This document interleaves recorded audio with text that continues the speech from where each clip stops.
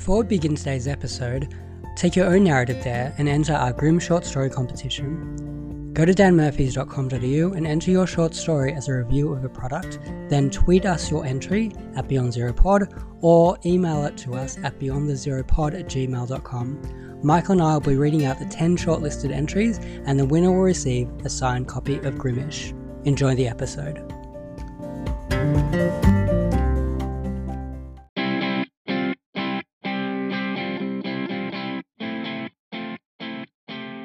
Welcome to Season 1, Episode 13 of Beyond the Zero. I'm your host Ben. Joining me today is Courtney S. Gray.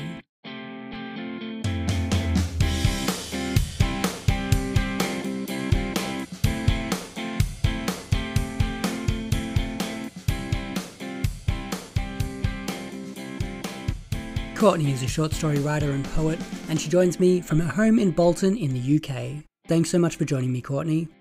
Thank you for having me. I've been following your writing for a while, and I love the visceral approach you take. How did you find your writing style? Well, I suppose it developed over the years. It's sort of, when I was a kid, I was more of a fantasy person. But as I've gotten older, I'm more into, I guess, in between like magical realism and true life, but sort of the romance of, the sad side, the dark side. I'm very much of a dark person, so I like dark things. This week I read your short story Skin, which is on a thin slice of anxiety. It's a bit of a horror story. Could you tell us a bit more about it? Well, I come up with inspiration sometimes where I've got a story or I just want to write one but I can't come up with one. So for the horror story, I started it, but it wasn't originally meant to be 5,000 words.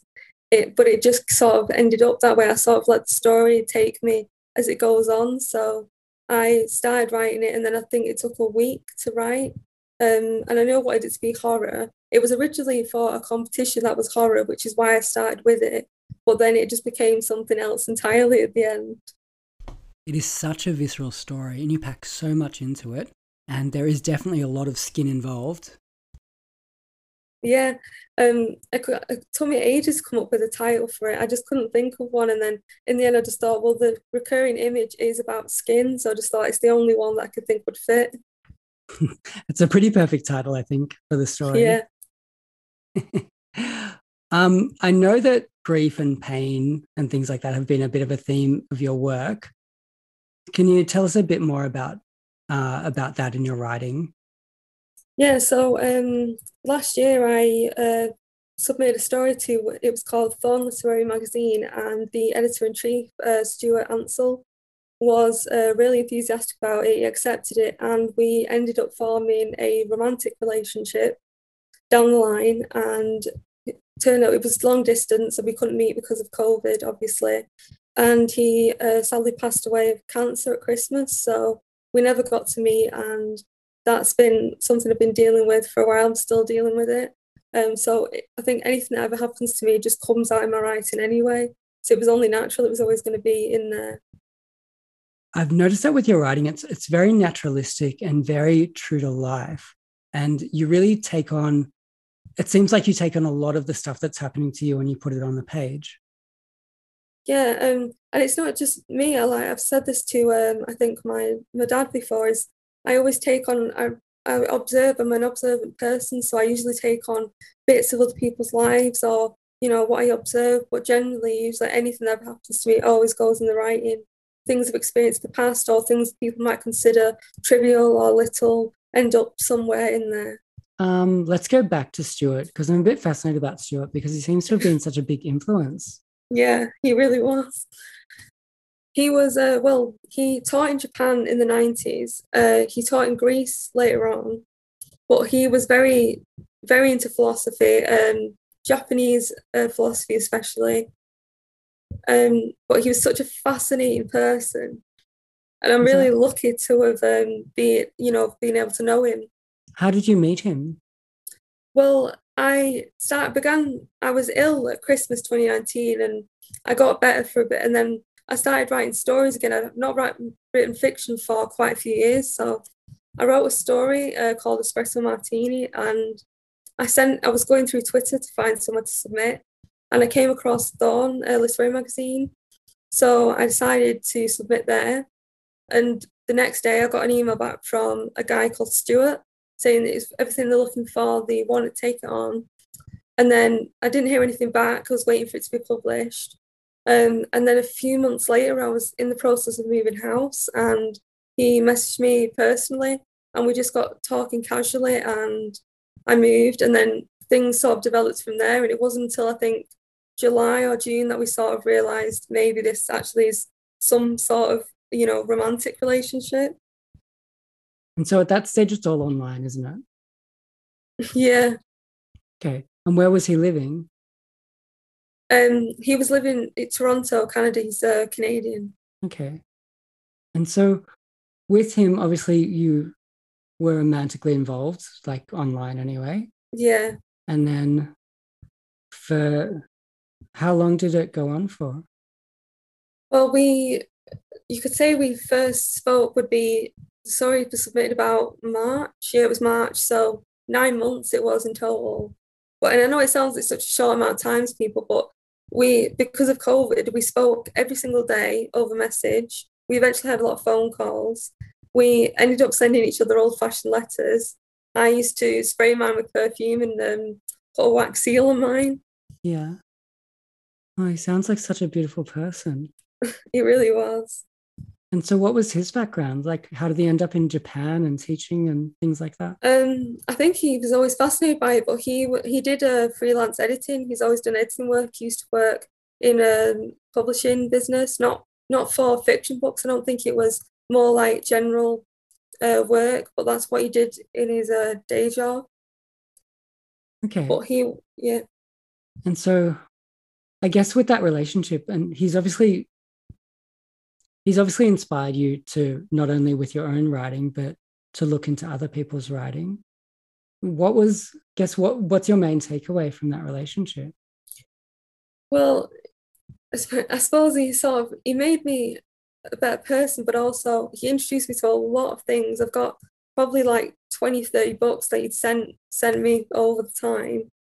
And I think he definitely opened my eyes to a lot of different books and a lot of different things. And I think sort of, I know it sounds like cliche, but at the end it makes you realize is to hold on to, the little things and precious things, because, it was 9 months, but in the end it felt so short because it got cut short by his death. I think it just makes you appreciate things in life, and definitely made me want to succeed, if not for myself or for him. So I've always envisioned that, I'm going to make it to the top someday for him, if anything. Yeah. Wow, that's such an amazing story. I guess, would you go and, visit places like Toronto and follow, where he went in Japan and things like that?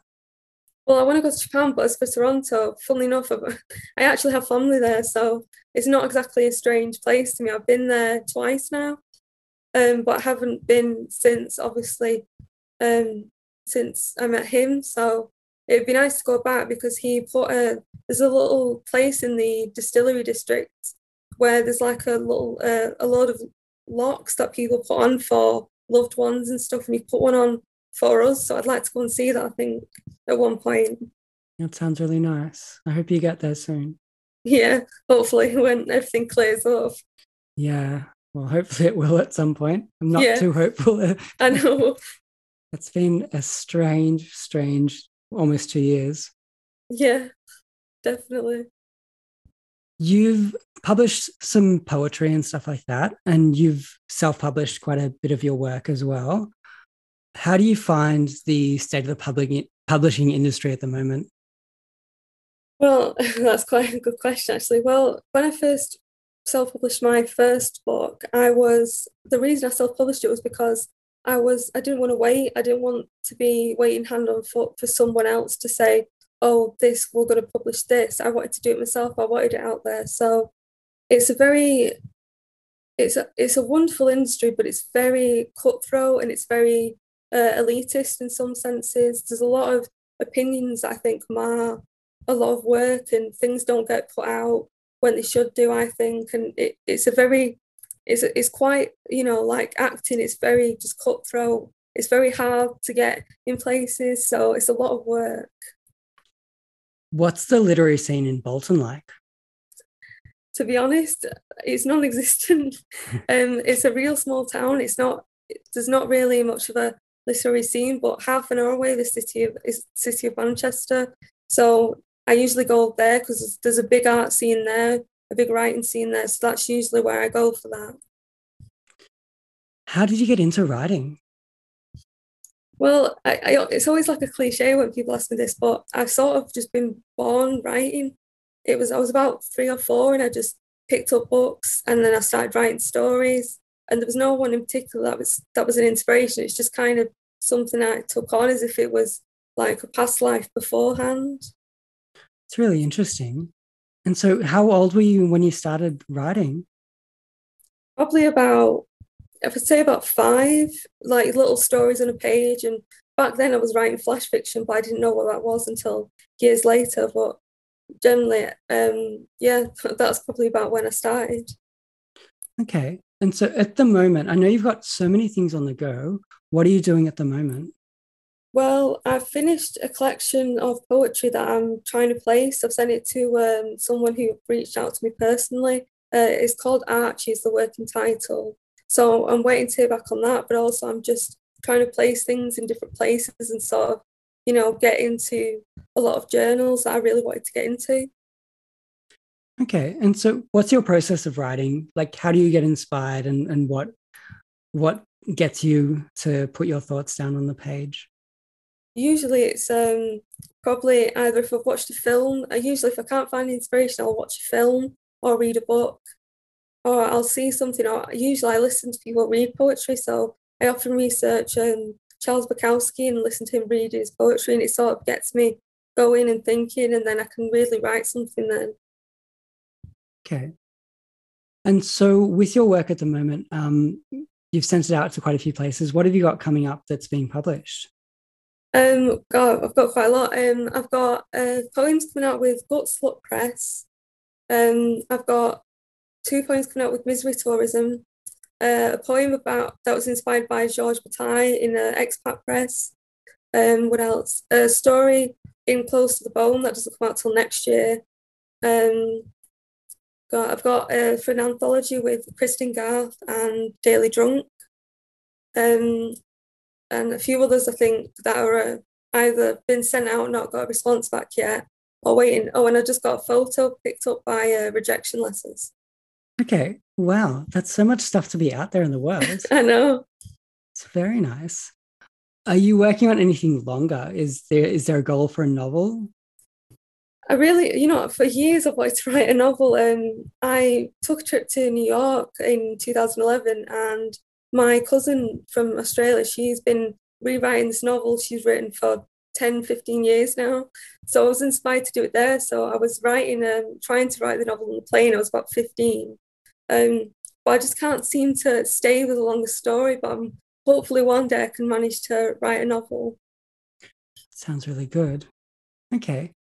Would you like to read some of your poetry to us? Sure. Okay. Okay, this one's called Almonds and it's a high bun.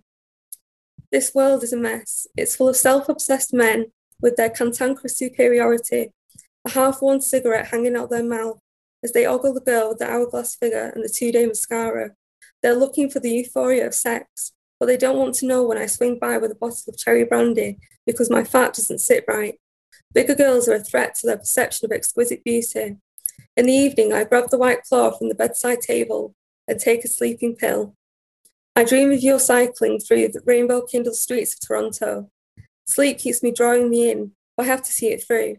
As you put your foot down on the pedal, a rope descended from the sky and wrapped around your neck. When I shower, I draw the ligature mark on the glass door, steamed like a dumpling. As the moon sat like a sugared almond, we should have gotten married. My lungs are raw from the constant hyperventilating. Amnesia binds me just as guilt takes her last breath. The old polarizer still in the slots of your apartment block post office. Clouded by perfume and wax, someone will see the letter one day and they'll wonder why it was never opened. The love of my life, beloved, you were mine. Without maternal instinct, we talked about the babe we'd never have. And there's one called Hello, Tanker poem. My angel wings are shrinking violets with a penchant for a plague desire that shadows you like an addictive hollow. Wow. Yeah. Your work is so personal. And I know you're writing, I saw you writing about sex scenes and things like that and Yeah. how uncomfortable they make you. How do you decide which elements of your life you want to keep private and which ones you want to use in your writing?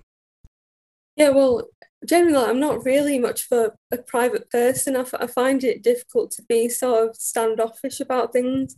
I think as a writer, I don't think you can be. I mean, there are people that won't write about certain things, and I understand that. I just think for me, it's sort of if I'm going to write, it has to be honest, and I think people appreciate honesty mainly, so I think you have to be honest. If people don't believe it, people aren't going to like it. So with the sex scenes, I've always been sort of this way, is where I'm a bit awkward and a bit just sort of childish with it. But I think once I write, I think I'm all right writing it. But I think if people I know, especially family, are reading those scenes, I get a bit awkward. But I think anyone probably would. Yeah, I can feel that. I understand that completely actually, now that you say it. It's a hard thing to write about. And I find that sometimes writers do a terrible job with that. I think that Philip Roth is somebody who writes quite a lot about sex and it does make you feel self-conscious even reading it in a way. Yeah. Let's take a quick break here on Beyond the Zero. We're talking with Courtney S. Gray.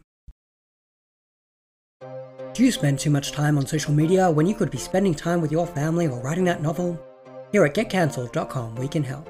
We can personalize a media strategy guaranteed to get you cancelled. Use the promo code for your first month free. GetCancelled.com.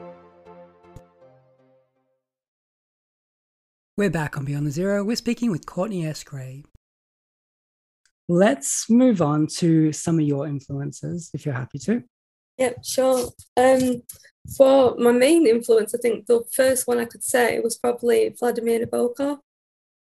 When I read Lolita when I was 17, surprisingly not earlier, but it wasn't exactly the gateway book, but it was more a case of, it was sort of, I want to write like this person. Like the prose is just so, and I know people probably call it purple prose, but I'm really a big fan of stylistic prose and really pretty words. And I think the stories that he does are very controversial, but they're very interesting because you get an insight into that kind of world, which I think most people probably just turn off to, or they don't want to read it. But he explains it and he sort of, shows this darker side of life, really. Such an interesting writer. When you were at school, did you read quite a lot? When I was in high school, I wrote more when I was a kid, but in high school I was very depressed and I just didn't enjoy school. I was being bullied a lot. So it sort of, I didn't write for a long time and reading was very sparse. I'd read one book, then two, and then wouldn't read for a while and then pick them up. So it was more after high school that I really started getting back into reading again and writing as well. Okay. So what was a gateway book for you? Well, to follow on for your last question, I think the perfect one would be probably Ariel by Sylvia Plath, because I did 1 year of college and I did English Lit and Language. And I was off one day and I was told that we were going to be studying Sylvia Plath. So I went out and bought Ariel, and I was just really enamored by her darkness and the way she describes, depression and just these feelings that no one's ever talked about before, and that I didn't feel as alone. Okay. This is a question I feel like I should ask you as well. With pain and grief and things like that, why do you think they're so important to the creation of art? That's a good question. I think they provide a catalyst for great work, and it sounds counterintuitive because you think, and it depends, because there are some types of pain where you just can't do anything, and then there are some types of pain where you've got to write it all down. And I don't know, I think as humans we have a sort of sadistic nature in that we like to read about pain in some ways, and there's sometimes where you want to read about the happy stuff, but generally I think we're very sadistic and sort of we seek out the darkness and things. I think there's going to be a lot of COVID novels. How has that period been for you? Well, it's one of those things because it's severe, and people, it's terrible. People died, and it's been a really weird year. But also, in one respect, I did meet Stuart, so for me, it was like, it was probably one of the worst years, but also one of the best years because I met someone, I really loved. So it's odd to say that, but in such a dark time. Yeah, it's going to be very interesting to see what people come up with, I guess, coming out of this, because I think it's been inspiration for a lot of really good work and a lot of probably pretty bad work as well. Yeah. But I think it'll be very interesting to see people's produce from this crazy dark time. Yeah. Let's talk about what you're currently reading. Currently reading, I'm going through a backlog of Georges Bataille's work. He's a French philosopher. So I read Story of the Eye not long ago, and I've just been doing through all of his work. I'm also reading Dancing to Broken Records by Jack Moody. He's a great indie writer you can find on Twitter. His stories, his writing's brilliant. I'm also looking to read American Psycho, which I've been meaning to read for a very long time. I think also I just bought The Fountainhead by Ayn Rand. She's very polarizing, and I was really intrigued by her work, so I think I'm going to see what it's all about.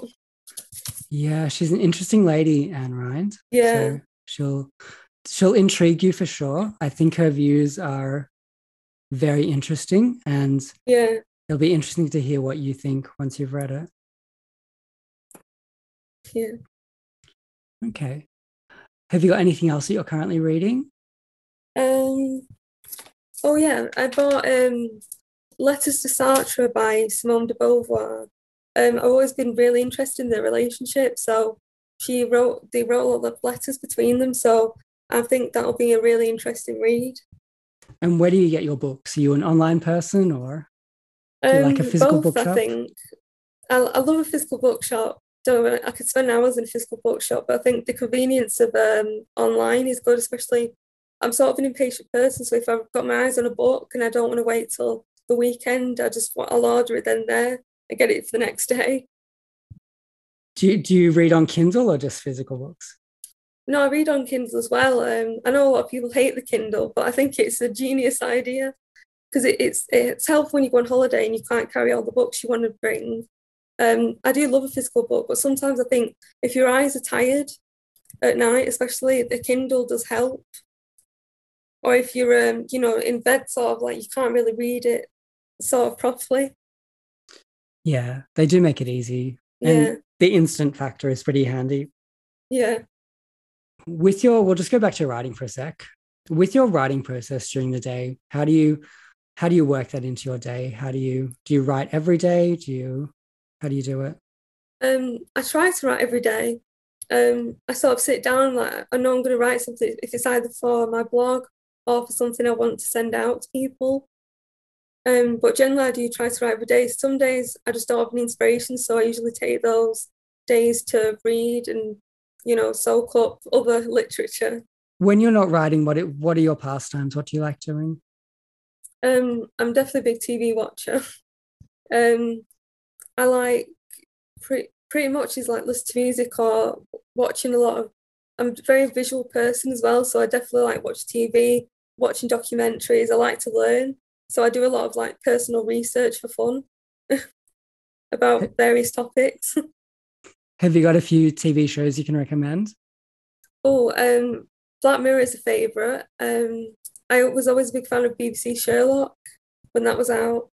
I'm very much a sci-fi person, but also sort of but real life is in what's going to come in the future. Interesting. I really like all of those Stephen Moffat shows with Sherlock and Jekyll as well and things like that. I think you did a really good job with those things. We'll take a quick break here and come back with Courtney's Top 10. This episode is brought to you by Thomas Hardy's Tess of the D'Urbervilles, as read by Kendrick Lamar. Tess of the D'Urbervilles, a poor woman, faithfully presented by Thomas Hardy. On an evening in the latter part of May, a middle-aged man was walking homeward from Shaston to the village of Marlatt in the adjoining Vale of Blakewell.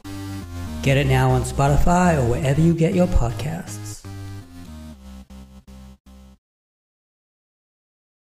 We're back on Beyond the Zero. It's time to hear Courtney's Top 10.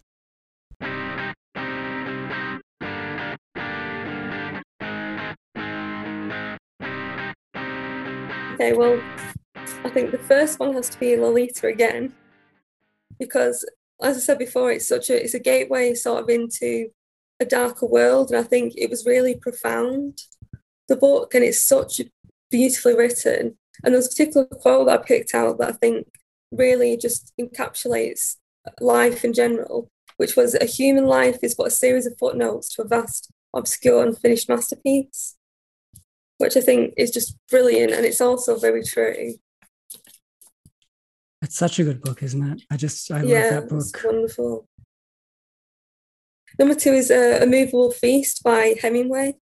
I read this recently, actually, so it's a recent read, but it's just, I've got a very big connection to Paris, and I think a lot of that's due to Stuart, because when he introduced me to the philosophers, I sort of researched a lot about Paris, and just seeing that sort of time period in a freeze frame as such in a book. And Hemingway's writing is it's very simple, but it's very elegant. And sort of you can sort of put yourself in that era, and it's really just a wonderful book. Have you been to some of the places that he talks about in that book? Well, I've been to Paris, but only when I was 3, so I don't exactly remember it, but I'm hoping to go back eventually. Are the borders open for you to go over there? Well, it's a bit hit and miss. I think France are very secure with their borders, so it's a bit sort of, they can shut down at any minute, so it's not safe to go yet, but hopefully eventually. Put up your plans for 2022 at least, right? Yeah. So number 3 is Love is a Dog from Hell by Bukowski. Now, I think he was one of the first poets when I really got back into writing and poetry, that I just really enjoyed how he's very frank and he's very plain about the stuff he talks about. And I know he turns a lot of people off because he writes about women and sex and stuff like that, but I think it's very true to life, because there are people out there who do talk about that stuff. I just think it's interesting in the way you think it'd be very boring just to talk about your daily life, but he makes it in a way that's sort of romantic, but sort of, elegant. He puts it together in such a, unique way. Yeah, he's very interesting, isn't he? Yeah. I've struggled to read his books, I have to say. I think that beat period, like with Kerouac and Bukowski, I just haven't been able to engage with those books as I'd like to, but I'd like to give them another try at some point. I think you should, yeah. Yeah. The next one is Age of Reason by Jean-Paul Sartre, because again, I think Stuart gifted me this book, and it was sort of my introduction, I think, into existentialism. And so that's definitely one where I really got invested, because I did philosophy at college, but I think Stuart was sort of the main response, the main cause of me getting into it properly. With Sartre, how would you define him as a writer? Like, I know he's responsible for a lot of modern thought. Like, what are your thoughts on him? Well, yeah, he's definitely responsible for a lot. And I think he writes sort of to teach in a way. And I know people have a problem with that about sort of teachy writing, but I think that's the only way you can do it, is to weave sort of your philosophy within a fictional story. But I think it helps people to digest those sort of ideas rather than putting it into a non-fiction book with a load of, words that you don't understand. So I think he's definitely responsible for a lot of the existentialism, and the relationship between him, Camus, and Beauvoir is really interesting because they disagreed a lot. Number 5 is Kafka on the Shore by Haruki Murakami. Now, Murakami is, I think, one of my favourites because I love the way he does magical realism. And I love the sort of culture of Japan because Stuart used to teach in Japan in the 90s, and it's just such a fascinating place, I think. And so the way he sort of weaves this, narrative between real life, but you don't know if it's real, or you don't know, you don't know what's going on, but it's very beautiful. It's sort of like Vladimir Nabokov's writing in a way. Have you got a favorite apart from Kafka on the Shore? Well, I've not read a lot of Murakami, but I think I started, it was Wind Up Bird Chronicle, and the first sort of chapter of that is really, he's got a way with words, and even though it's translated, it's still really beautiful. So the translations are really good. Yeah, I really like his books. I really like quite a lot of them. And I think that the way he writes about food and about the mundane part of life as well is really interesting. But yeah. I loved IQ84. I thought that was just a fantastic book. That's my favorite. Yeah, that's definitely on my list. Yeah, it's well worth it. It's longer than the rest, but it's really well worth it. Yeah. I think number 6 will be Fata Morgana by William Kotzwinkle. This one is a bit of a sort of niche one. It's about a magician in Paris, and there's sort of like a fortune telling machine. It's sort of like a murder mystery. Interesting. Stuart gifted me this one. I'd never heard of it, but I really enjoyed it. It's a real, absurdist sort of mystery. Number 7 would be The Tunnel by Ines del Sabato. When I first bought this, I was at the bookshop, and the man served me said, it's a really, really good book.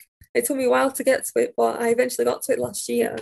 And it's a really clever sort of crime murder mystery. And I know people think murder mysteries are all like Agatha Christie, but this one is really sort of unique in the way, because it sort of takes you on a journey where you think you can't really trust anybody, or you're not sure, you're not getting all of the story, if you know what I mean. Yeah. And there's a quote that I think really sort of encapsulates it again, which is, there are times I feel that nothing has meaning on a tiny planet that's been racing towards oblivion for millions of years. We are born amid sorrow, we grow, we struggle, we grow ill, we suffer, we make others suffer, we cry out, we die, others die, and new beings are born to begin the senseless comedy all over again. It's a really nice passage. Yeah. It's funny with genre fiction, because I think sometimes it does get a bad rap, and I think sometimes people will view a mystery novel or a sci-fi novel as just genre fiction, but often those things are just, they're as good as anything you'd find in literary fiction. Yeah, and I think that sort of says to the fact that a lot of people have a lot of strong opinions in this business, and I think it'd be nice if people sort of just, because I think people are always saying, oh, this book's bad, or, I don't like this kind of genre. And for me, I pretty much like every book I read, as unbelievable as that may sound. But I think you have to take away the judgment, and because there's this narrative of people saying about how, well, life's too short to read books that you don't like, but I think you can find value in almost every book, really. You can find something that you might like in it, which is why I think it's worth, sort of going through it and just sort of seeing if you might like it in the end. Yeah, no, I agree with that. I think there is value in a lot of stuff that's out there, but also I think that sometimes I think you find things that really, really fit with you, and those are things that you value, and those are things you come back to. Yeah. Number 8 is A Spy in the House of Love by Anais Nin. I think that was the first one of hers I read, and it's just I've always been fascinated by the concept of unrequited love. I've also had a lot of experience with it myself, so to see sort of it written down and sort of feeling like somebody understood was really, and the way she writes about it, it's almost like a long poem rather than a story, which I think a lot of the reviews do say, is it's very much like poetry. She wrote a lot of poetry, didn't she? Yeah, she did as well, yeah. Number 9 would be Notes from the Underground by Fyodor Dostoevsky. Now, I've had that one on my shelf for a long, long time, but now I've read it, sort of, I'm very much into the cynicism, nihilism, existentialism side of things, as you can probably already tell. So I think it really encapsulates sort of the people where they feel the darkness inside of them, but they can't really express it, or people just turn off to it. Because I think if someone talks too much about darkness, people just think, oh, you know, you're miserable, whatever, don't want to listen to you. Have you read Crime and Punishment? No, actually, I started that on audiobook. I've been meaning to get back to that, but I know that's one of his major works. I really love Crime and Punishment. Yeah, it's also, put it on your list. I think it's also worth a read. But Notes from the Underground, I read that. I got an edition with Notes from the Underground and the double together, and I love both of those two books. They really take you to some dark places, and I think that they do also remind me a lot of Nabokov. Yeah, and I think with sort of dark fiction, I think we try to turn away from the dark side of things, but I think if you avoid it for too long, you end up being totally consumed by it. I think you've got to sort of face, you know, the facts of it at some point. I think those kind of stories do help that, as you kind of see and you think, oh yeah, you know, this kind of stuff exists and this is what I'm feeling, rather than trying to avoid it. Well, it's a bit like your story, Skin, I think. The fact that somebody can be complicit in something that's, I guess, essentially accidental, but yeah, has a very sinister side to it. Yeah, well, that's really what I want to play with, is sort of the concept of, you know, what is innocence in that case, because it was, you know, accidental, but then it's still classed as manslaughter / murder, depending on what you would get in court. So it's a very interesting concept, I think, to play with. Yeah, I think the idea of complicity is pretty fascinating, and the way it plays itself out in pretty much every field that you could go into. Yeah. And the final one, number 10, is A Story of the Eye by Georges Bataille. Now, it's a recent read, but it immediately one of my favourites because it's not for everyone, and I will warn people, it's very, very sadistic. So it's definitely not for everyone. And but the imagery in there, there's a bit of imagery between eyes and eggs, and people who've read it will understand what I mean. But he relates it back to his actual life, which he explains between the story. And I think it's a genius book. It's just the way he's done it and the way he's put these symbolism, you know, motifs in, is really just something I've never seen before, or never seen anything quite like the way he does it. I'll have to read that. I haven't read that one yet. Yeah, I think you'll enjoy that. Before we wrap it all up, do you want to tell me where we can find all of your amazing work and where people can get in touch with you and things like that? Yeah, sure. So my Twitter handle is Courtney Writes, and the way my name's spelled will be underneath the description of this episode, so you'll see. You can also find me on my blog, which is www.courtneyscorner.com. And that's usually the two main places I'll be at, and you can find everything you want to find about me there. I'll put links to all of your upcoming stories and things like that in the show notes as well. Yeah, so hopefully people can go and find those, because I think your short story writing is just, it takes me places in a very visceral, very quick manner that I really have enjoyed reading. Yeah, I'm very much an imagery kind of person. I've always been that way. I like strong imagery. It's funny with your writing, because I find that sometimes there's too many words that distract from what's happening.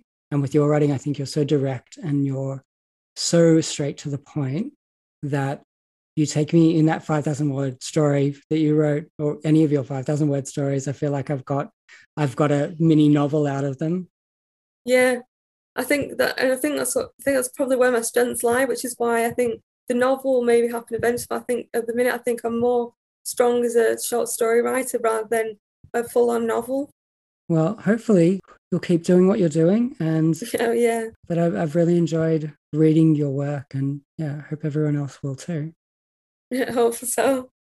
All right. Well, I suppose we should wrap it up, shouldn't we? Yeah, probably. Yeah. Okay. Well, thank you so much for joining me, Courtney. Oh, it's great. It's great to have been on.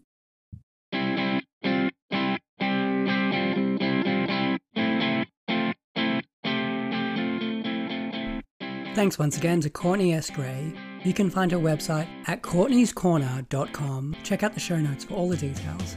You can find us on Twitter at BeyondZeroPod. You can email us at beyondzeropod@gmail.com, and we're now on Instagram as well at BeyondZeroPod. We'll catch you for your next episode next week.